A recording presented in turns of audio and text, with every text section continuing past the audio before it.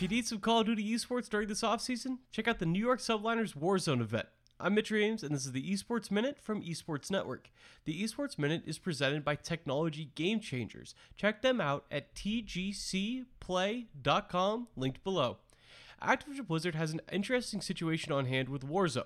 Even after the release of Call of Duty Cold War, Warzone remains the most popular mode of the game, although it's much closer than it was during Modern Warfare last year. On Twitch, as I write this today, Call of Duty Warzone has a total viewership of 81.5 thousand, while Call of Duty Cold War has a viewership of 80.9 thousand, so just a 600 viewer difference across all streams between those two games.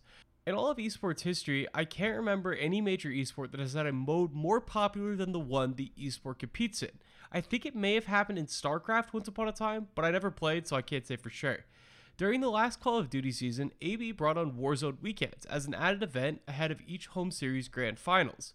Going into this upcoming season, I expect them to have a more concrete structure laid out for ways to incorporate Warzone into the overall plan of the Call of Duty League. Tonight, we might get a glimpse at what that could look like. The New York Subliners, backed by Anbox, are hosting their first Warzone Mania event. The actual event will be held on December 10th and 12th.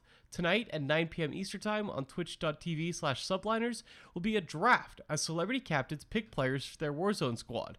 There's a total prize pool of 100 grand dedicated to this event, so the draft will go a long way in determining who gets that money. The host of the event will be Chris Puckett, also the host of Esports Network's Gamer Hour. A new episode from the Gamer Hour will also be coming out at the same time as that broadcast, remember 6 p.m. PT every Tuesday. But hey, there's no such thing as too much Chris Puckett in one night, if you ask me. I think this event highlights the value of Warzone to the Call of Duty esports ecosystem.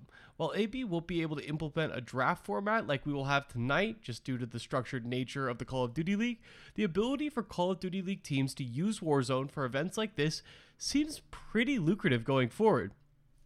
There are a ton of branding opportunities here, and undoubtedly some spots for sponsorship as well. Knowing Anbox and their long list of brand partners, there will be some big ones attached to this event. That's all for this episode of the Esports Minute. As I mentioned, new episode of the Gamer Hour tonight. It's yet another banger from Chris. I also had two leaders of Anbox on the Esports Network podcast a few weeks ago. That show doesn't talk about this event, but it's still relevant to learn about how Anbox is connecting with the New York audience by creating unique tournaments. And as always, I'll be back tomorrow with the top esports story of the day in just a few minutes.